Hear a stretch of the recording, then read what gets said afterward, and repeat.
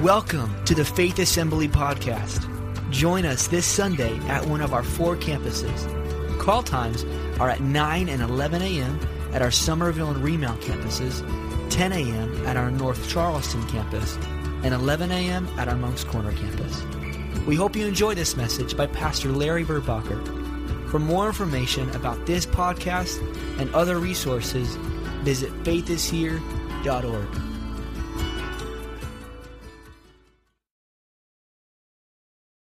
All right, welcome to Faith Assembly of God. So good to have you guys here today. You look great this morning, and I hope you're growing together. We've been in this series, The Son of God, and learning together about who He is and some of His great miracles. We're coming next Sunday morning. Don't miss it. It's His triumphal entry. It's Palm Sunday, great celebration day at the church, and so I want you to be here, invite a friend to be with you, and then begin now inviting your friends to come on Easter Sunday morning. 2 weeks away, we will have a great time. Wonderful spirit this morning of praise and worship, and what a joy to come together with the family of God and come to the house of the Lord today. Take your Bibles out and turn to Matthew chapter 16. We've looked at a lot of different titles of Jesus Christ and who He is, and today we're going to really look at the title of the series is named after the Son of God. He calls Himself the Son of God. We sang about the Son of God. You heard Craig share this 40 times in the New Testament, and so who is this Son of God? Now, the first week we looked at His messianic title, the Son of Man. And Jesus Christ, he does this incredible miracle. They drop a guy down in the middle of the room. He's lame, and He says, "Son, thy sins be forgiven thee." And they're all looking around the room, and He says, "Who has this kind of authority to forgive sins?" And He says, "So that you might know that the Son of Man has power to forgive sin, I say to you, rise up and walk." And the guy got up and walked and began to carry his mat out of that room. And the whole place is just awestruck by the awesomeness of this person. And there he uses the title, the Son of Man. It is a messianic title. It refers to the one that Daniel said would come. He would be the Son of Man. It also talks about His humanity. Jesus Christ was fully human.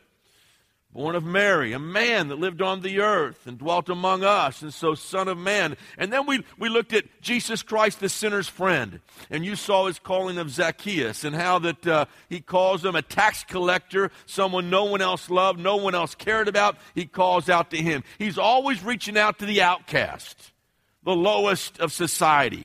The tax collectors, the harlots, all those that no one else would accept. So we saw the title, A Sinner's Friend. And then last week we looked at the Anointed One. Jesus Christ is the Messiah. In fact, the word Christ, we say Jesus Christ, it's not His last name. His last name wasn't Christ. It just means Jesus, the Anointed One. He was the anointed. And what was He anointed to do? To proclaim the year of the Lord's favor. Jubilee had come. And because Christ had come, there was freedom anytime, any place. You didn't have to wait 50 years before the year of Jubilee. Now Jubilee had come in the person and work of Jesus Christ. And He came to set the captive free. And He came to preach the good news to the poor. And He came to bring sight to the blind eyes and make the lame walk again. And all that stuff points to the fact that He is the Anointed One of God. What a great, and we had an awesome time last Sunday morning around these altars. This morning we're going to look at a declaration that one of His disciples make. And when Peter makes this declaration, he is declaring, we are all in. And I want to ask you this morning, are you all in or not? Because if He is who we declare Him to be, then we've got to be all in. Take a look at the story.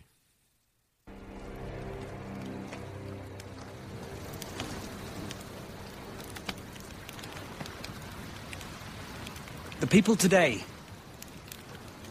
they called you king. They think you are a Messiah.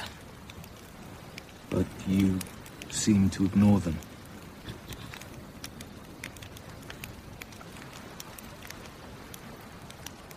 Aren't you going to be our king? Who do you think I am?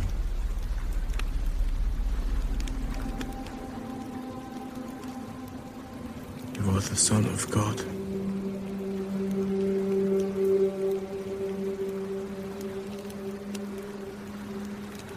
You can't have known this by what you know of me, Peter. It has been revealed to you by God. You are Peter, and on this rock I will build my church.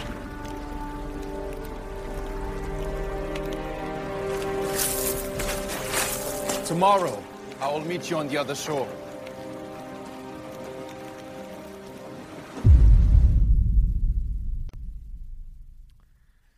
Peter makes this radical statement.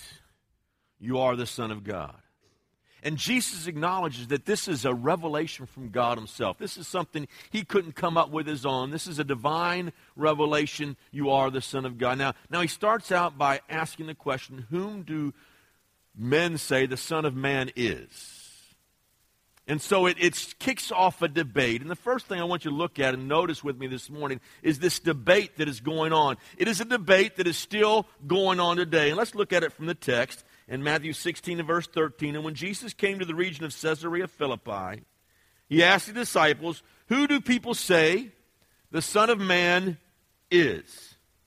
And they replied, some say John the Baptist, others say Elijah, and still others Jeremiah, or one of the prophets. Now Jesus has just taken his disciples on a 16-mile trip, kind of out of the way, and we'll talk about the location and where they went a little bit later to Caesarea Philippi. And he stopped and he used this occasion to teach his disciples. And so they're gathered around him, and he asked them, whom do men say the Son of Man is? Who do people say the Son of Man is? And the people had seen the signs and wonders. They had seen the miracles. They heard his revolutionary teachings. There was something that they had never heard before coming out of the lips of Jesus Christ. They saw his compassion for the broken and for the hurting. And so he says, what are you guys hearing about me? What's the word on the street? What are people saying today? What are the public opinion polls out there saying? It's the same thing that we face today. At work, they're talking about who the Son of God is, who Jesus Christ is. Is he really the Son of God? Is he the one? Are we just wasting our time every Sunday morning? Are we really worshiping the Son of God? The media talks about it, and there was a movie by the same title that just came out recently. And so there's a lot of discussion about who he is. All other religions have a viewpoint about who Jesus was. Some would say he was a great prophet. If you're a Islamic person, you would say, or a Muslim man, you would say he was a great prophet. You would not declare he was the Son of God. And so religions talk about who this person was. Who is Jesus Christ? The person of Jesus has always been the center of debate. He is a hot-button issue. Who is Jesus Christ? Who is this man? Now, the popular opinion of that day, he said, some say John the Baptist. Not a bad answer. In fact, Herod purported this a little bit when he had already killed John the Baptist, and when they began to tell him about Jesus Christ, he said, oh no, John the Baptist has risen from the dead. He's come back to haunt me. If you take somebody's head off and kill them, and then someone comes along doing those same signs and wonders, then you might think it was John the Baptist. Some said it was Elijah. Now, why do you think they came up with Elijah? Well, Malachi prophesies that Elijah is going to come, and he is going to be the forerunner of the Messiah. And so maybe this is the forerunner. Maybe this is the Elijah we're supposed to look for. And so they said, some say you are Elijah. And what an incredible prophet that was. Some said you're like Jeremiah or one of the prophets. Deuteronomy 18:15 says, the Lord your God will raise up for you a prophet like me from among you. Excuse me. So it could have been Jeremiah, could have been Isaiah, could have been Hosea, could have been any one of the prophets. Now I want to tell you, it's an honor just to be named with these incredible historical figures. And yet they were wrong. You come up with any of those answers, you're short. You're wrong. He is much more than that. And so the debate rages. Could Jesus Christ really be the Messiah? Could he be the one all the prophets they'd waited for all their lives, the one they had been looking for? Could he really be the one? And all their public opinions fell short. And they certainly didn't recognize him, at least public opinion didn't, as the Son of God. Even though he does incredible miracles, even though he has wonderful teachings, they missed it. They didn't recognize really who he was. Why do you think the Jews missed it? Well, maybe it's because he came from such poor, humble beginnings. He wasn't what they pictured their new king would be like, where he would come from. He would be regal and royal, and Jesus certainly didn't fit that description. He came from very humble beginnings. He loved the poor. He loved the outcast. He wasn't smoozing with all the top dogs in Jerusalem. He's going after the poor people. That's not the way kings act. Kings hang around the royalty and the great people, and they hobnob with all the elite. In the Jewish mind, there was nothing promising about Jesus Christ. How could someone who hangs around the outcast and the poor and sinners, how could somebody like that deliver them from Roman bondage, from Roman oppression? How could there be an overthrow of governments? How could he set up his kingdom on the earth that the prophets talked about that would flourish and be prosperous? And so there was this debate going on. Who do you say Jesus Christ is? Now, I want to tell you, we are facing a similar debate today, and you better have your answer down. For us, it's a matter of life and death. Whom do you say the Son of Man is? There's a lot of popular opinions out there. They are all around you today. Whom do you say Jesus Christ is? Take a look at this clip. Here's one man's opinion. You may recognize him. I look to the scriptures for poetic truth, as well as the sort of historical stuff I'm interested in. And of course, there was a historical Jesus. No, I'm talking about God. Oh, right. And do I see the person of Christ is my way to understand God. Do you pray? Yes. To whom or what do you pray? To and in Christ. what way? To Christ. Yeah. And what do you pray for? I pray to get to know the will of God, because then the prayers have more chance of coming true. I mean, that's the thing about prayer, isn't it? I mean, we don't do it in a very lofty way in our family. There's just a bunch of us on the bed, usually. We have a very big bed in our house. And we've prayed with all our kids. We read the scriptures, we pray. It's not even regular. Sometimes if we go to church on a Sunday, we go when the church is ended, and we'll just go in on our own as a family. For peace and quiet. For peace and quiet, and we'll pray, usually about people that we know who are struggling with something, illness or so whatever. Then, what or who was Jesus as far as you're concerned? I think it's a defining question for a Christian, is who was Christ. And I don't think you're let off easily by saying a great thinker or a great philosopher, because actually he went round saying he was the Messiah. That's why he was crucified. He was crucified because he said he was the Son of God.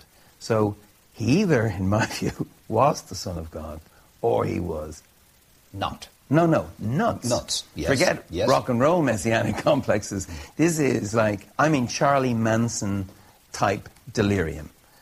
And I find it hard to accept that all the millions and millions of lives, half the earth, for 2,000 years, have been touched, have felt their lives touched and inspired by some nutter. I don't believe it. So therefore it follows that you believe he was divine. Yes. And therefore it follows that you believe that he rose physically from the dead. Yes, yeah. I have no problem with miracles. I'm living around them. I am one. So when you pray, then you pray to Jesus. Yes. The risen Jesus. Yes. And you believe that he made promises which will come true. Yes. I do. You may recognize Bono from the Irish rock band U2. It's a debate that everybody got to have. It's a debate that's going on today. It's a debate in pop culture. It's a debate on the media. It's a debate everywhere we look. And so now Jesus Christ changes his approach, and he says, "Who do you say I am?" And so there's the dilemma. And it's the dilemma we face today. What am I going to do with Jesus Christ? It's more than just an intellectual debate out there somewhere where we can speculate and pontificate and talk about who we think he might be. It's a lot more than that. It now comes down to my dilemma. What am I going to do with Jesus Christ? You can't base your opinion on popular culture or what anybody else is saying out there. You must come to grips with who Jesus Christ is yourself. And so this is the dilemma. And so he asked the question, who do you say I am? Now, notice the second time he asks the question, he changes it up from verse 13 to 15. Look at verse 15 if you would. But what about you? Who do you say I am? In verse 13 he says, who do people say the Son of Man is? He leaves that phrase out when he addresses the disciples. Why doesn't he repeat the phrase Son of Man again when he repeats the question? The reason he does is because the disciples knew that he was more than a man. They'd already put that together. They already had left everything to follow Jesus Christ. They already had become one of his disciples. They already believed on him. The disciples believed on him. They had been with him for about 3 years now. They already believed on him. But for Jesus Christ, it's not just enough for us to believe intellectually on him. We must also confess him. And he was looking for that confession. That confession that only God himself can reveal. That confession that draws us to God. That confession that makes us one with God. They had heard his teachings. They saw his miracles. They already believed. But they would need to teach others who he was. And they had to be rock solid in their confession that he was the Son of God. They would preach the gospel. They would start churches. They would travel all around the Roman Empire. Listen, we get to come to church every week and we hear about Jesus Christ, and we've been talking about who he is, and just about most of my messages somehow always come back to Jesus Christ. He is the central figure in the gospel. You have more knowledge of Christ than most others around you just by having been around here and being around your brothers and sisters in the Lord Jesus Christ. But should the dilemma arise about the character of who Christ is, are you ready to publicly make your confession of faith? Are you ready to tell others Jesus Christ emphatically is the Son of God? Jesus Christ is the only way you can be saved. There is no other name under heaven. Are you ready to declare that when you go out in the marketplace? See, it's one thing to come and believe. And we got believers all around. Most people, a lot of people, Easter's coming up. They'll be in church. They do believe in Jesus Christ. They do believe in his death. And they do believe in his resurrection. But are you ready to confess it to others? Are you ready to be used by God to build up the kingdom of God? Are you ready to give a reason for the hope the Bible says that lies inside of you? You should be ready to declare not only what you know, but also what you believe and what you confess. And so that leads to the next point. There must be a declaration. The declaration. Look at verse number 16. And Simon Peter answered, "You are the Christ, the Son of the living God." Now Peter just gives a few short words there. You are the Christ, the Son of the living God. But it is a very full confession of faith. In that one phrase, Peter sums it all up. He puts it in capsule form. He says, you are the Christ. You are the Messiah. You are the anointed one. You're the one we've been looking for. And then he even goes a little bit further and he says, and you are the Son of the living God. He is declaring that Jesus Christ is the one that God had promised would come. And he's anointed not by man, but he's anointed by God himself. You see, they had anointed a lot of people in the Old Testament. They had anointed a lot of kings and prophets and priests, and they anointed a lot of different people, but Jesus' anointing would come from God himself. And this Messiah is not just a man, although he is a man, but not only a man, he is a divine person. He is the Son of the living God. He has the same nature with God. He is one with him. He is equal to God in every sense of the word. He is fully God. All in that one little statement. Now, when Peter makes this declaration, when we make this similar declaration, we are saying, Jesus, I'm all in. I'm all in 100%. I'm putting everything on the line. You are the Christ. You are the Messiah. You are the Son of the living God. It puts you in a place of trust and vulnerability that you put all your faith in God, in Jesus Christ. Romans 10:9 puts it this way.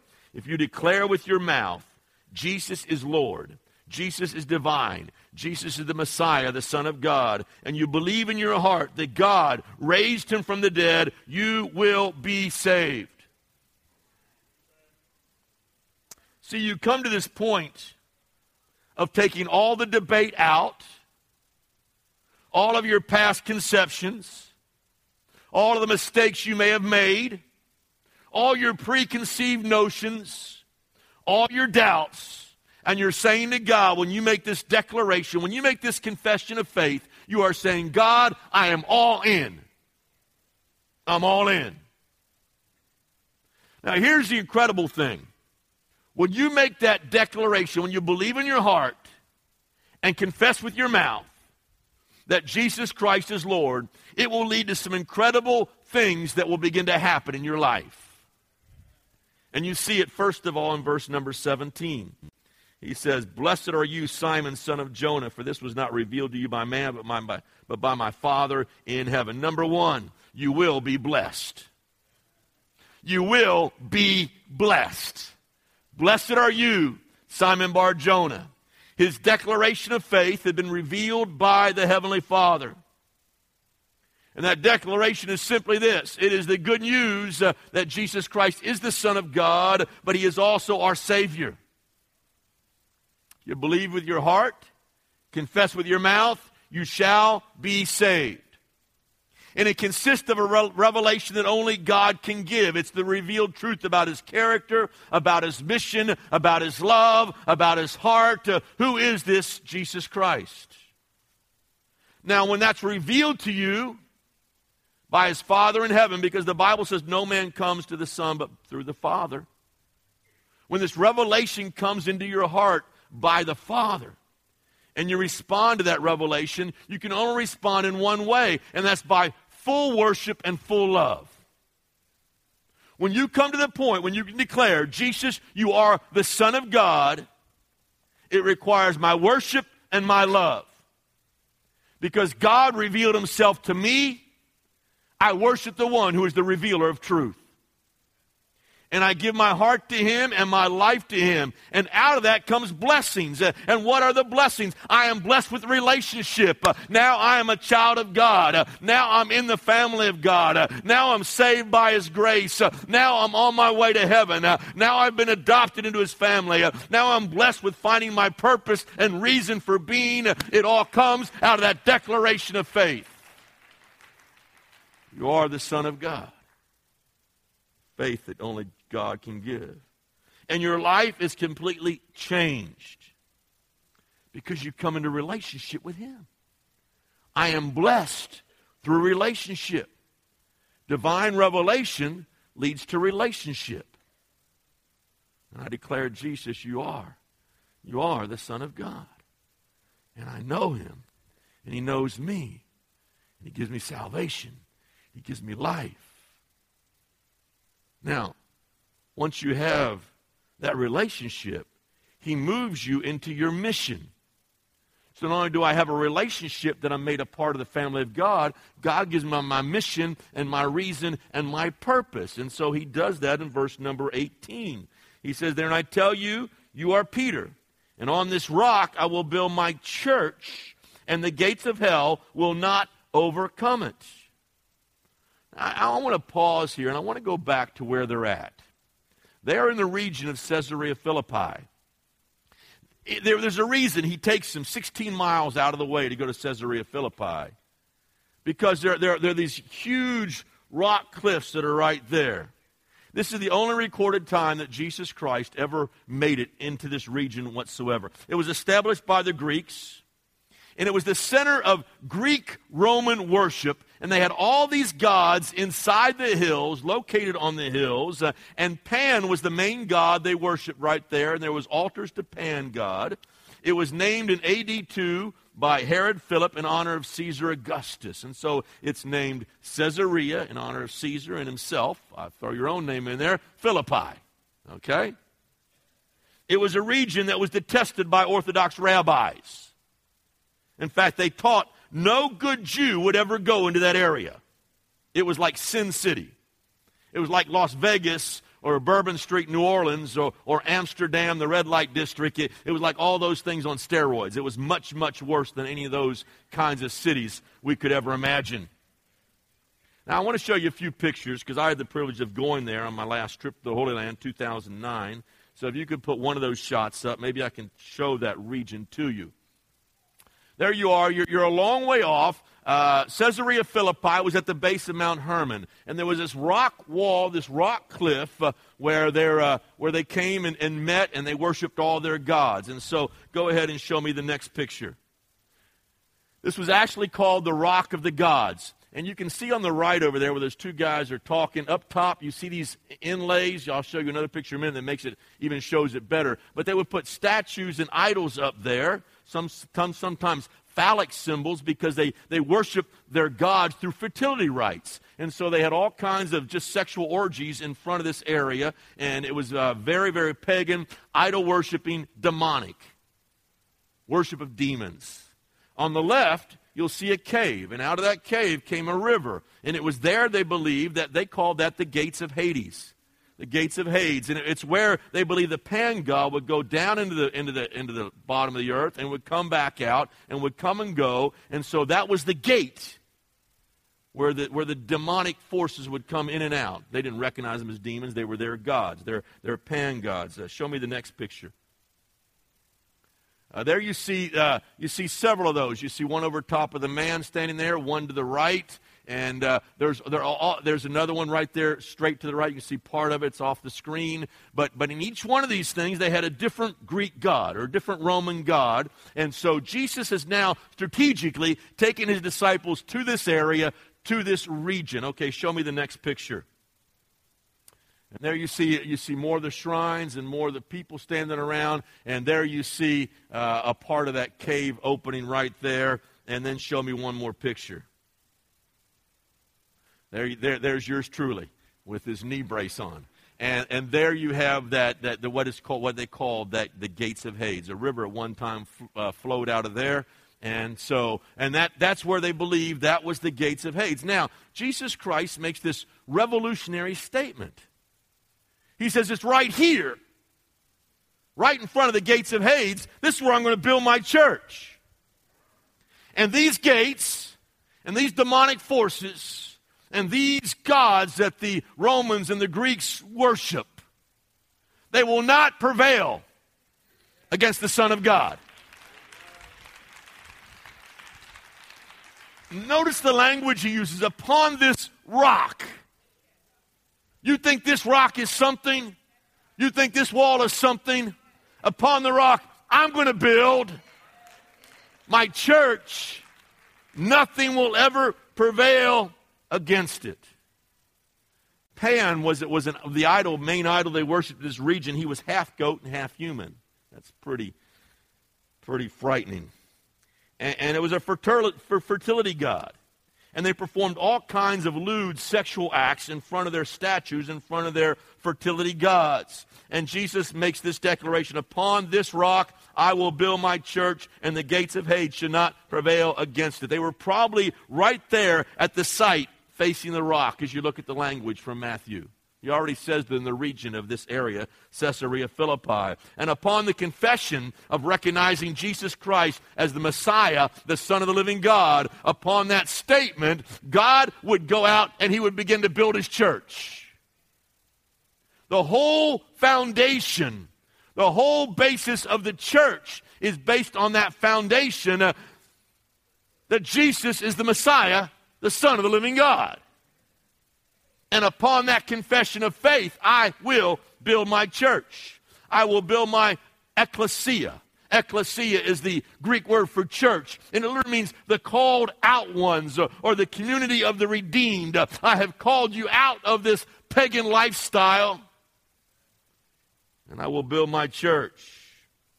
He purposely chooses this place. This is the darkest, most immoral place within walking distance of Jesus' ministry. And he takes his disciples there. He goes to a place where no good Jew would ever go or pass through. And he said, this is where I want to build my church, right at the very gates of hell.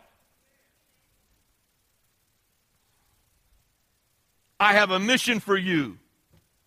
A message of love that will penetrate even the very darkest places. A message that no force in hell can stop. And his disciples would go to all the dark places of Asia Minor. And they would travel eventually throughout the Roman Empire, where gods were worshipped with unspeakably awful manners, and where Christians would be persecuted in horrific ways. And they would travel to the darkest places.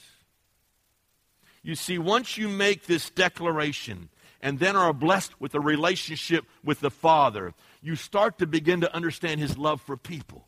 And you begin to see out of this relationship how much God loves people. And he loves the lost of the lost. He loves them where no matter what they've been through, no matter what they've done. His mission has always been to seek and save those who are lost. And Jesus will go anywhere, any place to reach someone.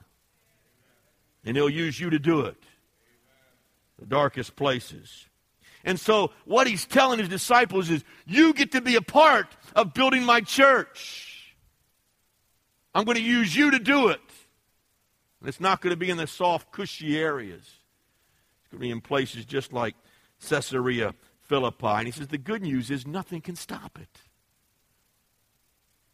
And then he says, not only will you build, but you will bind.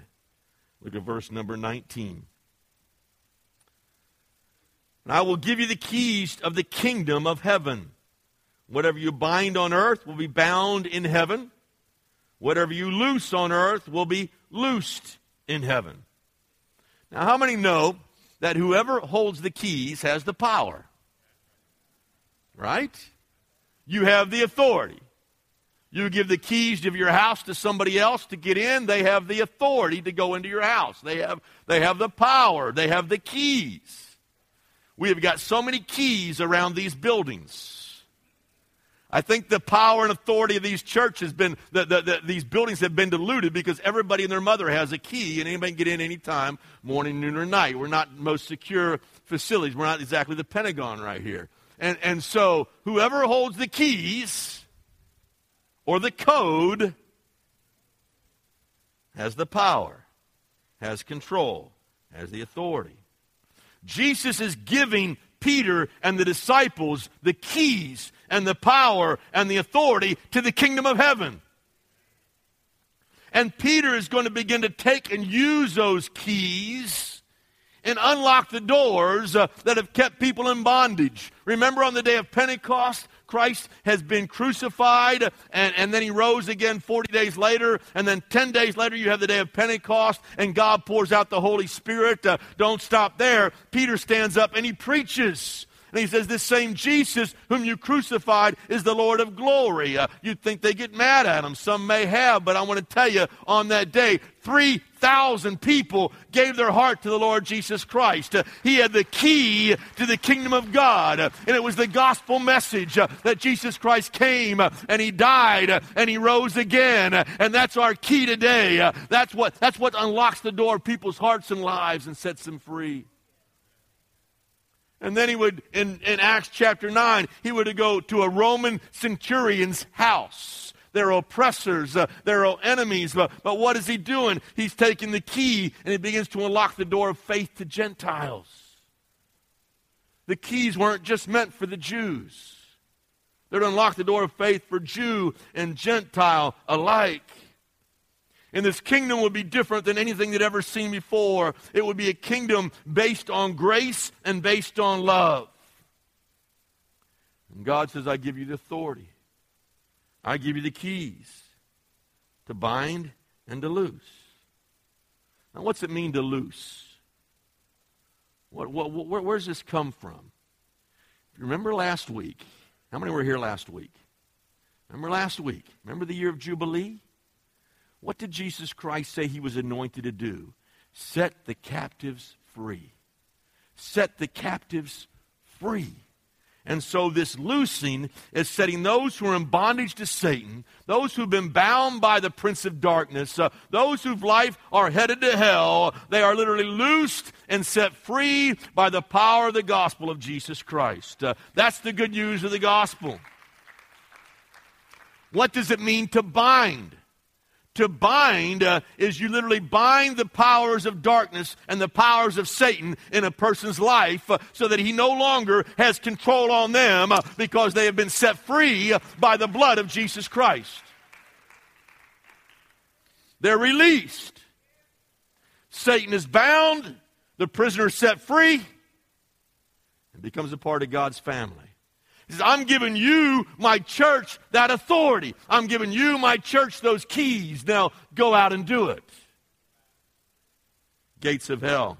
I showed you the picture and why it was so important that he used that phrase in this context. But gates came to mean a lot in these Old Testament and New Testament cities, especially as you go further back in the kingdom states, kingdom cities of the Old Testament. Gates were very significant. A gate was a place of a power and authority. It was like their city hall. So they handled all the business of the city inside the gates, inside these big arched gates where people would come and go. And so it's where the elders of the city would meet. They conducted business. You see this in the story of Ruth and Boaz when they were talking about who the kinsman redeemer would be. They met in the gates of the city. It was their city hall. It was the place of city power and authority. Okay, that's one use of the word gates. It's also where all the trials took place. Now listen to me. This is good. If someone went on trial, they would get their jury or their judge or whoever would render the decision, they would bring them to the gates. If they were found guilty, they would be hung. If they were found innocent, they would be set free or released. All this activity took place in the gates of the city. How many know that Satan has already been judged? The moment Jesus Christ was crucified and he walked out of that tomb, he said, "It is finished." Wow. And then the third thing the gates did, and this is probably the most obvious, is they guarded the city. They guarded the city. But I want you to notice something.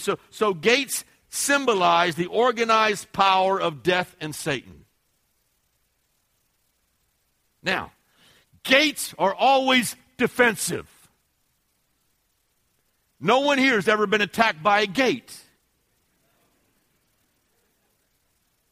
They don't walk, they don't move, they don't breathe. They are defensive. What does that tell me about the church? Christ's church should always be on the offensive. We are gate crashers. We're to come along to the very gates of hell itself, kick down the gates, announce what Jesus Christ has done, and take those who are captive behind the gates and lead them out to freedom in Christ Jesus. Hallelujah. That's the authority and power we have. He says, I'm giving you, my church, the keys. You can bind, you can loose, you can set the captive free, and you can bring them into my kingdom of mercy and my kingdom of grace. We have those keys today. Hallelujah. What a declaration. Now today, listen to me, and I'm coming to a close. When we look at Jesus Christ, we face those same issues, the same debate today. It is still going on. Whom do men say that I am? The Son of Man is. What's the public opinion? What's going out? The debate still rages today and in every generation. But there is the dilemma that we've got to come to. Who do you say? This is the challenge you're faced with this morning. Who do you say I am? What do you think about Jesus Christ? I like what Bono had to say at the conclusion. Listen, he declared himself to be the Son of God. And if he was not the Son of God, he's the craziest lunatic to ever walk on the face of the earth. You can't have it both ways.